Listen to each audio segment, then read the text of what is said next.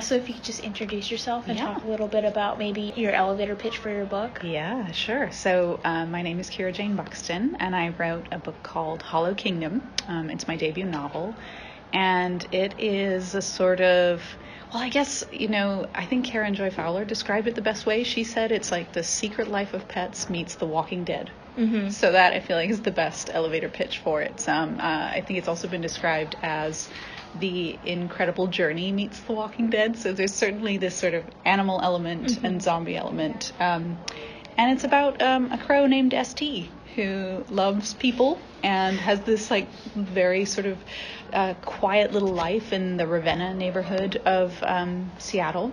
And he's been raised by this electrician, Big Jim, who is kind of a good old boy who likes his guns and his trucks. And so St. has sort of absorbed a lot of his knowledge from Big Jim.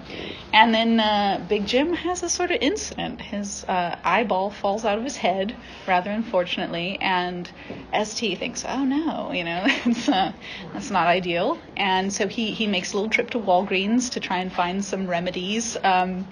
Some very misguided items that he brings back to help poor Big Jim. And then he realizes, that it's not helping and the problem's a little bit more widespread. So poor old St. has to sort of venture out into the natural world, which he doesn't believe in because he feels sort of he's firmly very human and has this sort of anthropocentric lifestyle. So he ventures out, and it's the adventure of St. to save humanity. Yeah. Yeah, I mean, I'm only in the first couple of chapters, but I remember I was reading it, I was like, wait, this is from a crow's point of view. Yes. And then the whole eyeball thing, I'm like, well, that'd be pretty strange. Yes. It's certainly a sort of different perspective, writing from the perspective of a crow. I've been calling him my crowtagonist. And I had so much fun writing it. I had so much fun sort of exploring the world through his eyes and looking, it's like a real bird's eye view of humanity, which was so much fun to explore. I also am very passionate about crows. I have 2 wild crows. I love them. They're male and female. They're a mated pair called Tea and Dart, or I call them Tea and Dart, obviously. And I don't know, they're like family to me now. I spend a lot of time with them every day, and they're hilarious, and they're emotionally complex, and they leave me gifts, and they accompany me around the neighborhood on walks. They know my car, they can differentiate it from other cars, and so they sort of swoop down with me as I drive home, which is amazing and makes me feel like the queen of crows. That's really sweet. Yeah, they're lovely, and I think I'm also sort of fascinated by crows because they're sort of invisible to us. I notice people don't notice them at all, and they're always doing something interesting, and they're synanthropic, so they thrive living next to people, whereas their corvid cousins, the ravens, don't like to be around us. But crows do. So they take advantage of us in amazing ways, and I just found that so interesting. No, I totally get you. Like, during the summer times, and especially when it gets into fall, our deck, like, we have a little ledge that we look out from our living room, just is full of crows. They just hang out there, and we would just look up, and it's, like, all black, and we're like, what are they just doing? Just hanging out there? And I'm like, well, it's because you have, like, the bird bath, so they're just checking it out. Is that what they enjoy, the bird bath? I think so. And they just kind of stare and squawk at each other. I love it. And it's like a meeting point. They're having a little conference. Yeah, I was trying to tell my parents, I'm like, yeah, that's a murder. And they're like, no, it's not. And I'm like, do you not understand what a group of crows are called? Yeah. It's unfortunate. Well, I think it's great because I play with, words a lot, and I play with language, and especially as a humorist, that was just too much fun for me to ignore, the whole concept of murder. But we just sort of ascribe these collective nouns to animals, and there's no reason for it other than we've just decided. So I know that crows sort of historically were associated with death and the occult, and sort of during,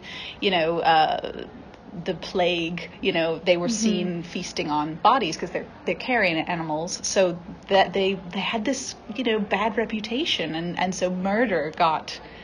That's what we gave them for a collective noun. And ravens, very sadly, also, they have a collective noun for raven is an unkindness.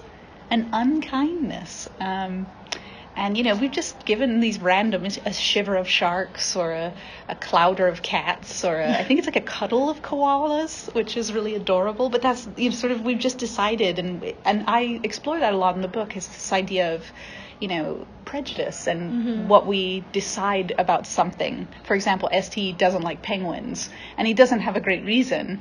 But I think that's interesting to explore. What are the things that we just decide, like, well, that sucks, and we don't know it. We're maybe a little bit afraid of it, and so. But murder is pretty fascinating to me. Yeah, I mean, you think like seagulls would be the ones that get all the bad rap because they're just the worst. It's funny, I have come to love them. And I also learned that, we use the word seagull, but we're really talking about a lot of different types of gull. And they're different. And it's pretty like, what? Okay, I'm just going to tell you one thing about seagulls. I'm going to try not to bore you with bird trivia. But do you know that red dot that you see on the beak of of certain gulls? That dot is what the chicks, when they have hatched and they're hungry, they'll peck that little red dot, and that is the signal for the adult gull to give them food. Oh, okay. I never knew that. Isn't that cool? Like, yeah. I think it's one of those things where, as I researched for the book, I fell in love and was so enamored of all these different creatures that we share the planet with, and they have all these sort of fascinating quirks that we either forget about or we don't know about. And once you know, your view of them changes. You sort of inclined to respect them more. I don't think my view of seagulls would change. It's not going to change. I haven't succeeded, have I? I live over in Bremerton, so when I have to park on the street and keep moving my car, I came back out on Thursday and I'm like, oh, okay, they hit my car because it was white. It was just covered, and I'm like, I didn't park under a lamppost, though. You shouldn't get me. You got targeted, though. Yeah, it just cracked me up because I'm just like, this is the second time. Oh no. It's all right. It cracked me up, and it's just like, yep, I have to drive by like where my dad works, and he has a mechanic shop, so I can always I have to get it cleaned before he comes home or something, because he'll just be like, you're not really washing a car, are you? And I'm like, no, it's not me. They targeted me. The seagulls are after me. What color is your car? It's gold, so it's kind of bright. Yeah. And I try not to park under any trees or anything, just in case. Yeah, it's tough. I know, it's tough. But yeah, it cracks me up because I'm just like, I mean, the only place it would happen would probably be here. Yeah. Just because it's because Bremerton is right there where the ferry is, so we're right there on the water. It's gull territory. Yeah. That's it. You're in gull territory. They're like, you should know better by now. Yeah, exactly. They're like, hello, this is how more clear could we be? So how are you liking Geek Girl Con so far, since you said this was your first time attending it? Yeah, it's my first time, and it will not be my last time. I think it's extraordinary. I just walked into the conference and felt this big rush of positive energy, and the cosplay is sensational, and I'm very excited. And walking around where all the exhibits are and seeing the work of all these incredible artists, I think I got a hit of inspiration I've been missing for a little while. So yeah, incredibly welcoming and well organized, and I've already met some extraordinary people being here, and some authors that have some new books, and I think it's a wonderful, wonderful con, and I hope it grows and grows and grows. And seeing these little girls in costumes, and their dads are, shepherding them around and taking them, and also the sort of the range of what's on offer. I was very sad. I think I missed one that was about bugs, and I wanted to go to that. Did you see that one? There's two women who are, I think, very they were bringing some bugs with them. They were going to talk about insects, and I think I missed that. That might have been on one of the children panel, or maybe it was in DIY downstairs. I'm not sure, because I know they do a lot of learning stuff, and I know they had a couple women from NASA here talking to some of these girls, and I'm like, hey, that's amazing. I'm like, it's NASA. It's phenomenal, and talking about their journey and then what's possible. It's brilliant. It's very inspiring. Yeah, I love it. I'm very excited. I'm so honored to have been asked to come, and then I am hoping I'll get to come back. I mean, but next time in costume. Yes. Yeah. Definitely. I normally dress up in cosplay when I come with a group of my friends, so we always try and plan. Yeah. And I'm like, nope, not this year. Yeah, you have a lot going on this year. Yeah, and it's too with props, and if people want to do photos, you have to take everything out, take off your bags and badges and stuff. Yes. And it's kind of nice just walking through the con without maybe being in cosplay, just to check out everything and get to see some of the great outfits. Yes. And not have to worry about explaining anything. I totally agree. My husband and I, we accidentally recently became cosplayers because we won a Halloween costume party, and it went to our heads. We're like, oh, we won, because we never win anything. So we were like, oh, we won something. And so we again the next year decided to kick it up a notch. So the first year we were like Khal Drogo and Khaleesi, which was, not too difficult. Next year we went bananas, and we did Maleficent and Darth Vader. And that was really fun. We were like villains with heart. And then the next year we went crazy and we did Rocket and Groot, and his Groot costume. My husband's 6'5", in this costume he's over 7 feet tall, and it's like a legit. We made it from yoga mats, and it's got real moss on it, and it's got pipe insulation. Like it's amazing. But he can't breathe in it. And he can't go anywhere. So when we went to Emerald City Comic-Con, and we took them there, and we just couldn't go anywhere or enjoy the art because we were doing pictures all the time. But it sounds like it sounds really amazing. I've never heard of yoga mats used before. I know kind of like the big thing right now is Worbla. Yes, that's right. Which I haven't used. That you make.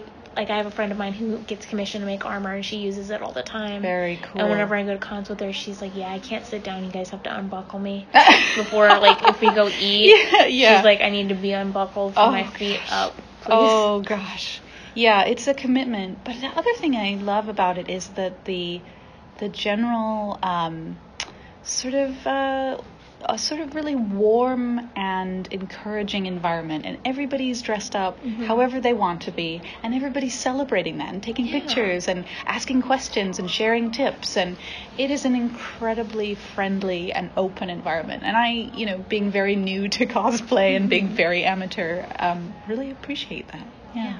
That's really great. I think Geek Girl Con was like the first one that my friends and I debuted our Sailor Scouts. Oh, how cool. Yeah. That are, Sailor Avengers. So we all were different Avengers, but like Sailor Moon versions of them. Oh, how fun. And so we just did all of the male ones, and we just switched them to female ones. I love that. Because we had like test tried them out some other places, and it didn't really go over well. Why? Just because, it was in the early days. Okay. I mean, it was like back 2014, I guess. Okay. Just the males, they were really mean. Like, they were just talking about us being fake geek girls and stuff like that. Oh, I'm and I sorry. love that, like, Jordan is, like, using it as, like, a weapon now, as, like, fake geek girl, I'm proud to be. Wow. I didn't know about that. That's really fascinating. It, like, changed a lot of perspective for me. Like, I bring my sister here to this con when she was younger, because I wanted her to know that, like, because she likes video games and all this other stuff, it's totally fine. Yes. Nobody's gonna, like, get in your face about it. No. And everybody is celebrated for being a geek, which I think is the very best thing. Yeah, and people are, like, super nice at Geek Girl Con, and I love, like, going up to the exhibitors hall, and you just see woman after woman in Artist Alley, in the merch booth, like, all of these companies that are just amazing. And it's not just females, it's males, too. Yeah. But it's really nice to see. Yeah. And I love all of the kid events that they do here, too. Like, I was checking out the Science Zone and stuff. I'm like, am I too old to go in there? No, you go in. You enjoy it. Yeah. It's all about curiosity. That's really cool. Yeah. So do you have any advice for, like, first-time writers who are listening? Yes, I do. I love to talk to other writers, because it took me a long time to come back to writing. I wrote when I was little, and then I kind of sort of tinkered with it, but it took a long time to come back to it. I spent many years trying to be an actress, and so I have a lot of projection under my belt, and I think that can be a superpower. I think that we think of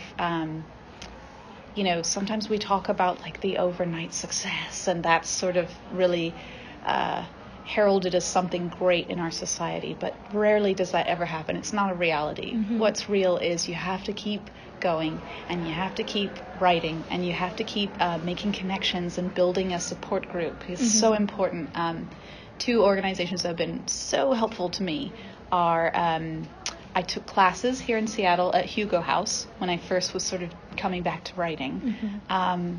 and I found other writers who were, who didn't, give me a hard time or make fun of me or take the upper hand because they were more experienced. Instead, they sort of really took me under their wing and listened when I had something to share. And I was always terrified of sharing writing. Like, oh no. And then the other wonderful thing that helped me was that I discovered Hedgebrook, which is an organization based out of Whidbey Island, and Nancy Nordoff started it, and it's basically this gorgeous. She bought all this land, and then she built these little cottages, individual cottages, and you apply for a residency, and they support women writers by inviting them to come to the island, and they take care. They call it radical hospitality, and they take care of everything. So all that the writer has to do is write. And they take care of meals. Everything's fresh from the garden. It's an incredible experience. And they also do sort of workshops and salons and other various things throughout the year. But through Hedgebrook, I built a writing community, and I felt that was one of the biggest things I could do, was I had people to go to, because writing is a really lonely endeavor. You're alone a lot, and the rejection is inevitable, absolutely inevitable. And certainly for me as a humor writer, I felt like in some ways that was how I built my comedy chops, was by having some really difficult experiences and surviving them and thinking about ways in which, oh my gosh, this insane thing happened to me.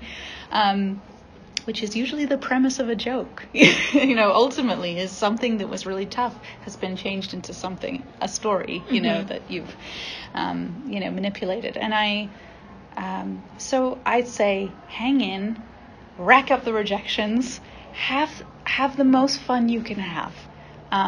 Be yourself. Don't try to write. I think sometimes women are made to feel guilty for having big dreams or aspirations, like I want to be I want to publish a book. I want to be a New York Times bestseller. I want to be, and that's looked at as vulgar. Don't apologize for your ambition. And also don't make that the reason you're writing. It can be a reason, and a goal and a hope, but write for you. Write the thing that only you can write.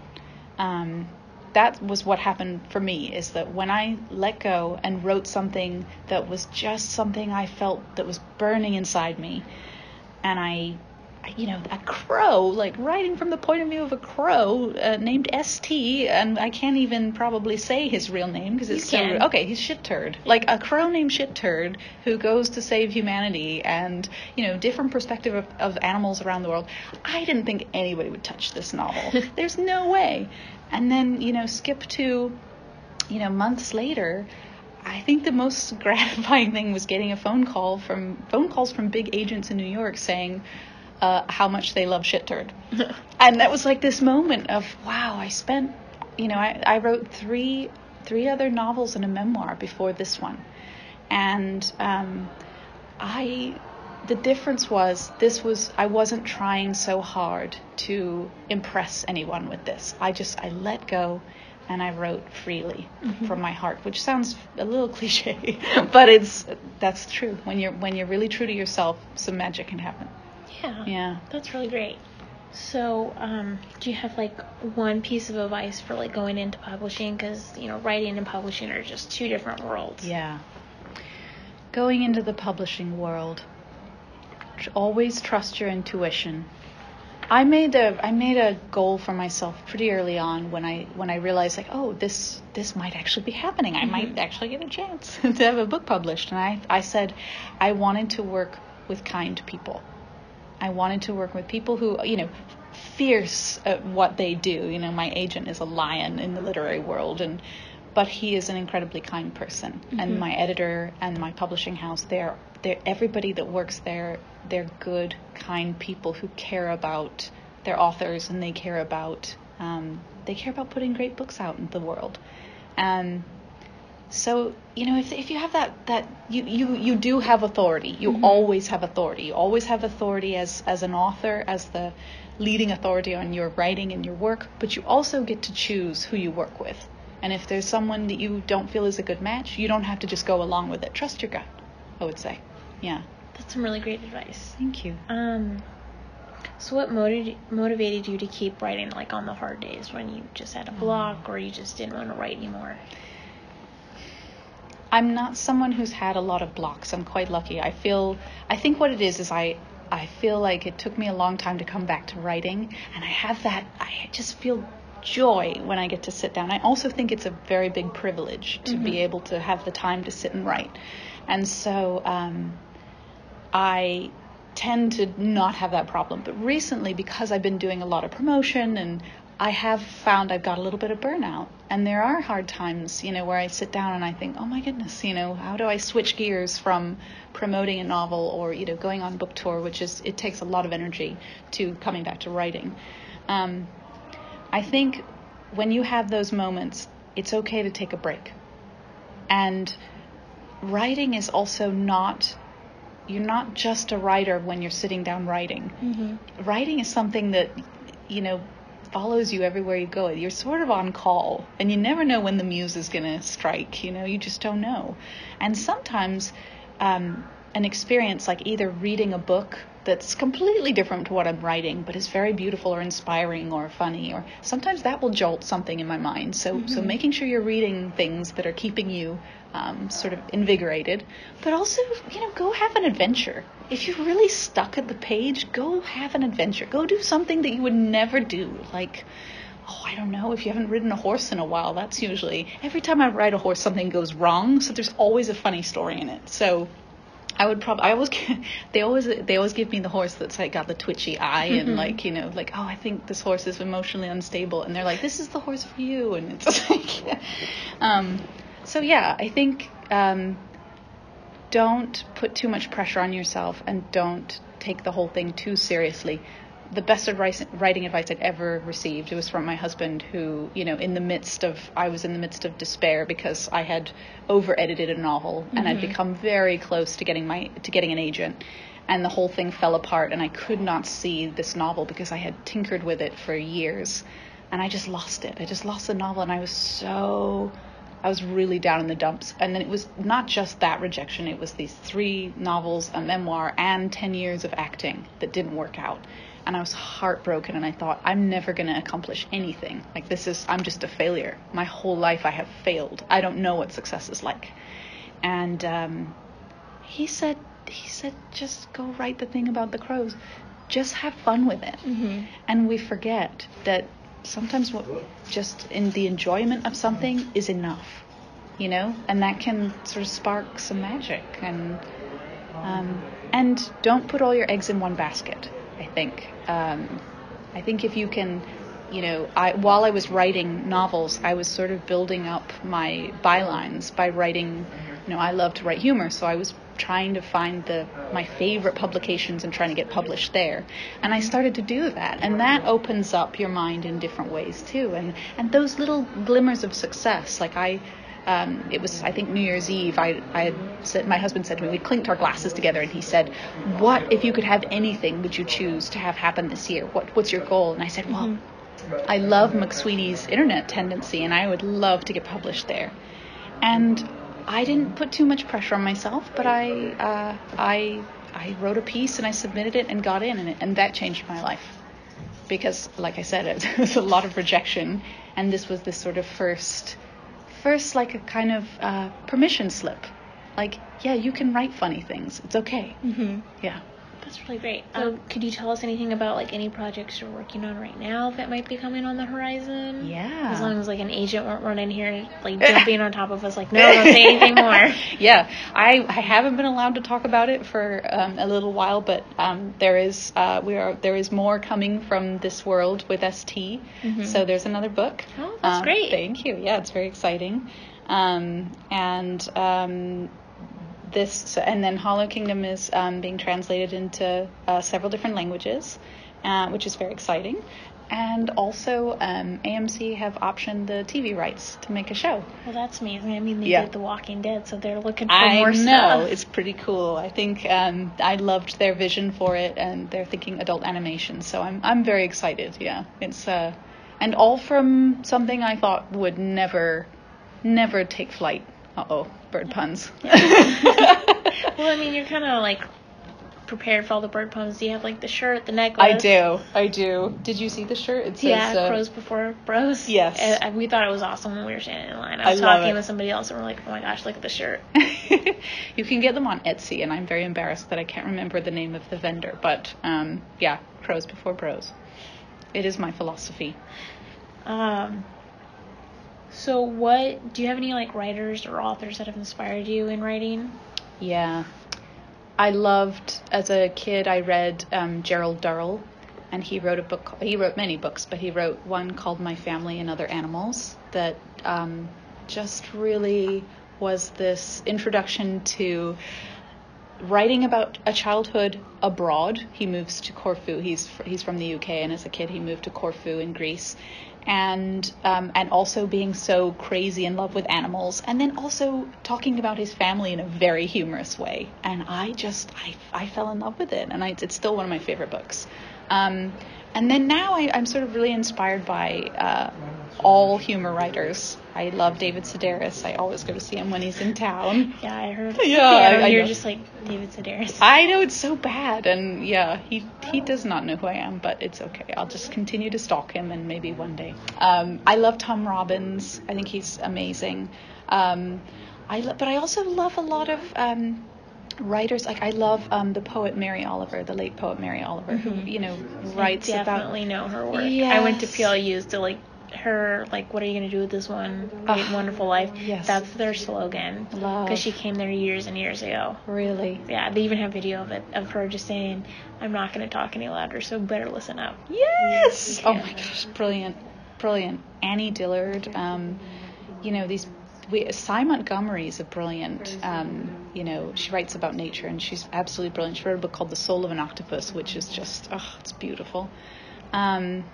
There's so many. I love writers who play with humor and also are not afraid to go to dark places. Mm-hmm. Like Oyin Kong Breathwaite wrote My Sister the Serial Killer, and it's dark and it's edgy and it's so great. It's so great.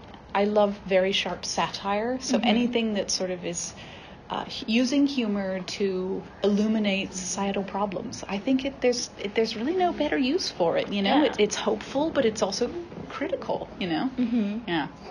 So for our listeners listening right now, where can people find you on social media to connect with you and find out more about your books and your writing? Oh, yeah. I have a website. I'm at KiraJaneBuxton.com, and I am on Twitter and Instagram. I'm at Kira Jane Writes, and I'm on Facebook as Kira Jane Buxton. And I do warn you, though, it is a lot. There's a very high bird content. There's a lot, like I have hummingbird friends, and my crows are on there, and I have Steller's jays now, so it's a lot of birds, and then some of my other fun adventures. But yeah, animals, so many. I think animals. I'd be pretty disappointed if I didn't see any birds if I went there. Yeah, yes, I worked with a wonderful Instagrammer who helped me with social media because I was a bit clueless with Instagram, and she was like, I think the bird content's a little high, and I was like, there cannot be enough birds, so I don't know, but yeah, I enjoy them. Okay, well, thank you so much for sitting down and talking with me today. Oh my gosh, my pleasure. Thank you.